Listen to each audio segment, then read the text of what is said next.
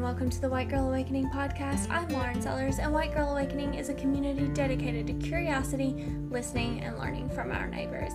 In this season of the podcast, we are so honored to be partnering with our friends Paula Danielle and Cherish Faith. Paula serves at Forest Hill Church, a multi-site congregation, as an associate pastor.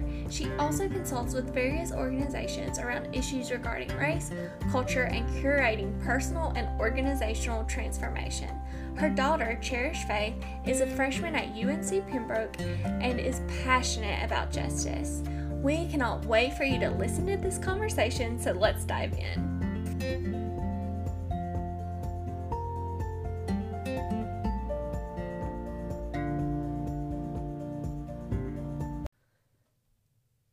So we're back in the studio.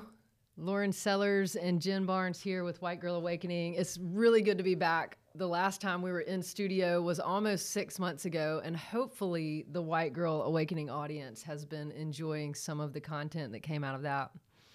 Lauren and I were discussing earlier, and I think this is a good segue into the new series that we're going to be unveiling here shortly. But we just kind of we wanted to do a rewind, and for those of you in the audience who are recently joining us and maybe haven't been around since the inception, we wanted to rephrase White Girl Awakening to you just to let you know a little bit about us and what has driven us to create this community that has really just become so beautiful. But I think for me, and Lauren, I want you to chime in, because we're so similar in so many ways, even though I'm a little bit ahead of you in age, but we were raised very similarly in a very kind of southern country, small town way. So many beautiful things about our upbringing and development of faith. And one of the things that's so similar is we've always had, since the inception really of our faith development, which was really rooted in this evangelistic culture, to go ye therefore into all the world and preach the gospel. There were aspects of that, as important as it was within the culture of faith that we grew up in, that didn't seem to encompass the fullness of what I just naturally felt drawn to. And it may have just been a wiring, or it could have been something that God was igniting in my heart for later on. But I always had this fascination with understanding what made people tick. And it could be anybody, myself included.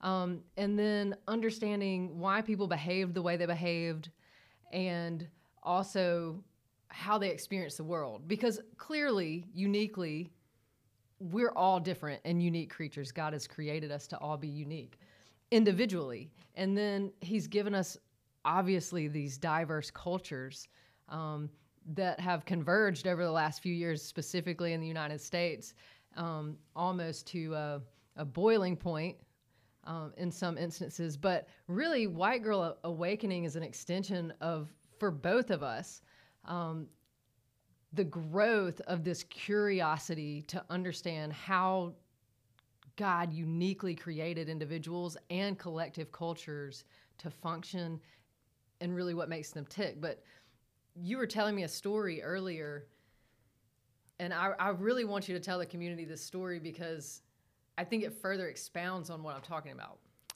Yeah, so psychology is so important to me. And I felt this calling to missions, and so I wanted to study psychology so that I could better understand people, so I could point them to God. And what has shifted in learning psychology has been that instead I've learned that by better understanding other people, I can better understand God. And growing up, I was super involved in missions. I believed with all my heart in the Great Commission, which I still do. It just looks different, and I wanted to spend my life on that. So obviously the thing you do is go on a foreign mission trip, and I just had this memory every time I step on a plane of 13-year-old Lauren encountering the neighbor sitting next to her on the plane and thinking, if I don't evangelize to him, what is going to happen to him. And today, as I sat next to the guy sitting next to me on the plane, instead my heart asked me, what am I missing out on? What am I missing out on if I don't engage him? Not that I have something to share with him, but what piece of God does he have to share with me? And I'm an introvert. I didn't engage. And as I walked off the plane, I thought, man, I might have missed out on understanding more about God because I wasn't willing to engage and better understand him. So I think that's the shift for all of us, that as Christians, we so desire to understand God, and we so desire to help other people understand God. But what if it is in our understanding of each other, if in growing that is one of the best ways to understand who God is? So good. Isn't that so beautiful? I mean, to come to the understanding that that was actually the Jesus model. And when you look at the greatest command, which is part of the Great Commission and the fulfillment of it, to love your neighbor as yourself. I study psychology too. That's part of why you and I have deep, long conversations and connect in so many ways. I studied it to understand myself first and foremost. I studied it in college, and I came out of my teenage years into young adulthood with a lot of wounds. And I thought, man, if I can just figure myself out, maybe I won't be ruined, for the rest of my life. And then maybe in the process of figuring myself out, I might be able to extend that to others in the future. And I think what I found in this journey of trying to understand how to love myself and how to appreciate the unique ways that I'm wired that some people may not understand or see as beneficial or useful, I was actually able to build an empathy for the uniqueness of other people, and then an appreciation for engaging other people who are different than me. And then it grew into this insatiable desire to never stop doing that. And it started to look a whole lot like sanctification. And I thought, man, as I grew deeper and deeper into that methodology almost of becoming curious and learning people so that you could love them better, which is the fulfillment of the greatest command, I felt like something about the gospel clicked in a new way in my late 20s when I'd been raised in the church all these years, that had never clicked before. And as I moved into my 30s and engaged this work deeper, and then we ended up where we did in 2020, I felt like there was this great need for us to revisit the greatest commandment in light of how we approach the gospel and evangelism.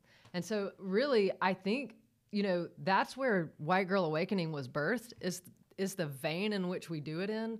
There's a certain posture that comes with understanding that when we learn our neighbor, we learn God deeper, and he gets really big, a lot bigger. And so we want to share that with others.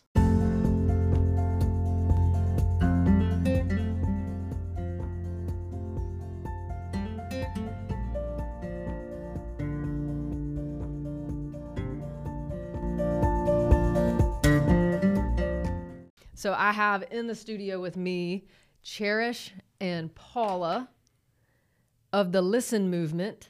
Hey. Hi, everyone. Hi.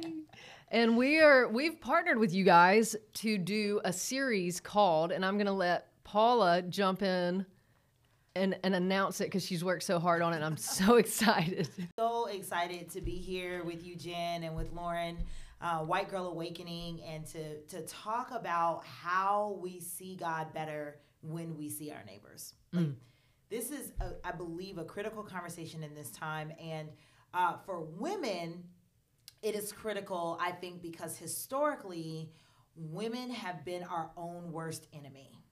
Amen. Yeah. Nobody feuds against each other like women. Yeah. Like, men get into it, they duke it out, and it's over. That's it. women get into it, and it is we pass it down from generation to generation. We carry that in our bodies. Like the Hatfields and the McCoys. It ain't going nowhere, right? And the way the history of our country has put an exponential enmity, an exponential disdain between Black and white women. And wow. I think that was intentional of the enemy, because what he did was he took women who were second class, period, and then with this survival of the fittest mentality, white women had the upper hand in race. So it was like, well, if we can't be first, at least we don't have to be last, right? And so with the transatlantic slave trade and African women and men being brought to what would become the United States of America, was brought to the colonies, then we see this feud happen historically and generationally between Black women and white women. And so, Jen, you and I were having a conversation one day really about what I wanted people to hear. What did I want them to listen to? And at that point, and there's so many ways listen can go, but at that point, I was really interested in the sisters, hearing what the sisters had to say. I felt like I had so many white women in my life, in my circle, in my sphere of influence, that had so many questions about Black women. And I've been a Black woman for 41 years, so you know a little something about it. I know a little something about what Black women think. But Black women, we talk about later, we'll talk about it later, is Black women are not monolithic. And so we had to bring some other voices to the table to talk from sister to sister, from Black woman to white woman. What do we want white women to know? So that's what we're here to do. We're excited about I'm this so journey. excited about it. And I value both of you so much. And I've learned so much from each of you. Your minds are brilliant. Your energy is just wears me out. It runs circles around me. But I'm so excited to be doing this. I think that actually came out of me asking a question. I think I asked you if there was something Black women needed to hear us say. And we got on this conversation. Come on, Jen, take me back. We got on this conversation because I've learned through relationship and building deep relationship where there's a high level of trust. So I get to hear things that I would normally be protected from, literally protected from some of my Black sisters. Yeah. Because there is a fragility within us that causes some of our Black sisters to even hold back their pain from us because we can't handle their pain. Yeah. And so through learning some of this and growing a deeper and deeper love towards my sisters, I had this deep desire to want to know how to do better. And sometimes it's not something that we're going to automatically know. We have to have uncomfortable conversations and ask questions that we should already know the answers to sometimes, but we just haven't had the tools and the resources and the proximity to give us. So Jen, that statement, we should already know the answers to. There is this sense of feeling like we should already know. Yeah. And I think there's a sense of portraying on white women that they should already know. Here's my issue with that. Like love and building bridges requires a two-way street. It requires someone being able to admit what they do not know, but it also requires the other side loving enough to teach. And I think one of my concerns, and I understand everybody does not have the capacity to walk in like they're dealing with their own trauma, dealing with their own things. I get that. So no, everybody cannot walk in this journey of reconciliation and awakening at the same degree. But everybody should be willing to teach somebody. If you are a Jesus follower, for me, that's what the Great Commission and the Great Commandment is about. It's not about sitting back and saying, I shouldn't be the one to have to say that. I shouldn't be the one to have to. Well, shoulda, coulda, woulda. Like, we all inherited some stuff. Yeah. In this mess of racism, we've all inherited some stuff. And while we were not the cause of it, we are all responsible with dealing with it.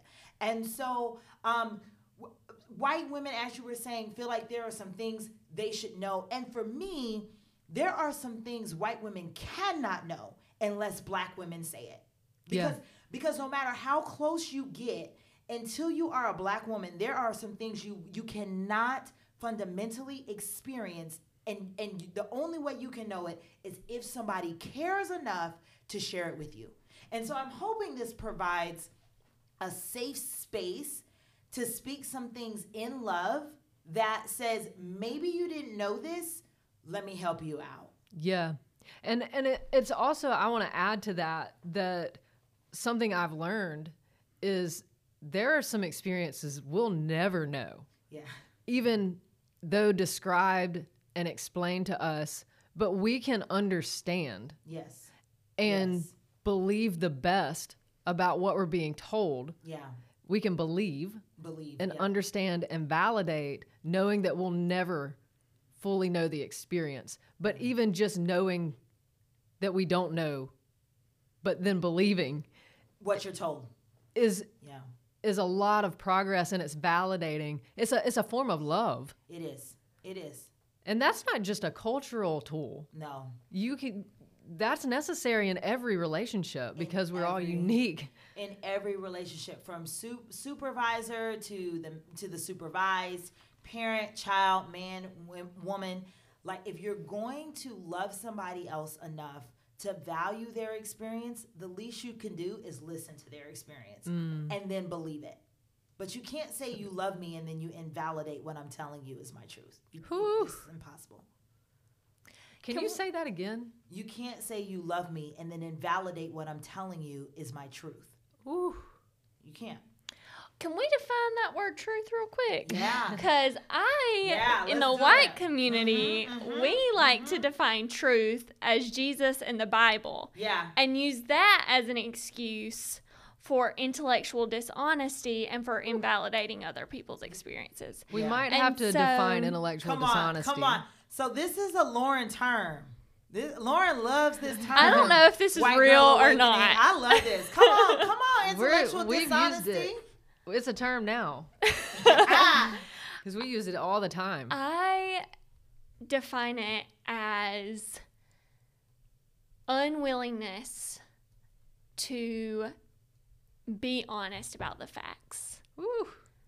And an unwillingness to do the research, go to the primary resources, and intellectually understand a problem.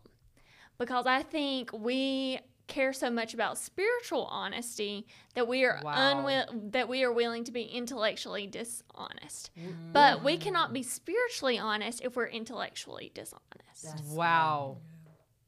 Because how are we supposed to apply the gospel to a situation if we won't even be honest about the situation? You can't, Lauren.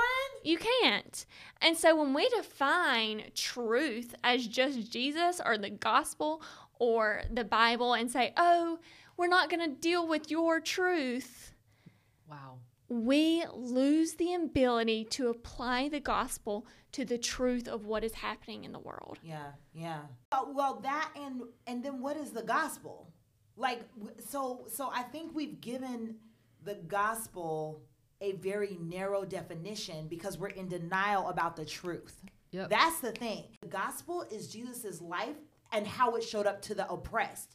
The gospel is Jesus's life and how it showed up to the one that was in prison. The gospel is Jesus's life and how it showed up to the one that was sick and who was marginalized. It's not just that Jesus lived, but it's how he lived. The woman caught in the act of adultery, Jesus wasn't like, you're not experiencing shame right now. You should be He didn't go into all of that. He dealt with where she was at right then. With Peter, after Peter denied him 3 times, Jesus wasn't like, that's not the truth. The truth is, you denied me. What are you feeling down about? Jesus dealt with Peter's inner truth.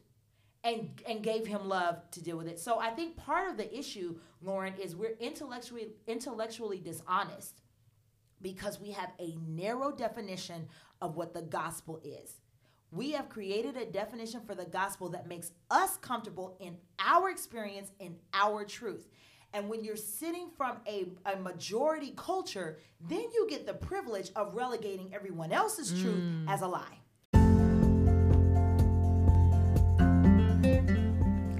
Thanks so much for listening to the White Girl Awakening podcast. If you enjoyed this conversation, we would love for you to follow us on Instagram and Facebook at White Girl Awakening. You can also continue learning from Paula Danielle and Cherish Faith by following them on Instagram at Paula_Danielle, 2 N's and 2 L's, and it's .cherishfaith. We cannot wait to continue learning together.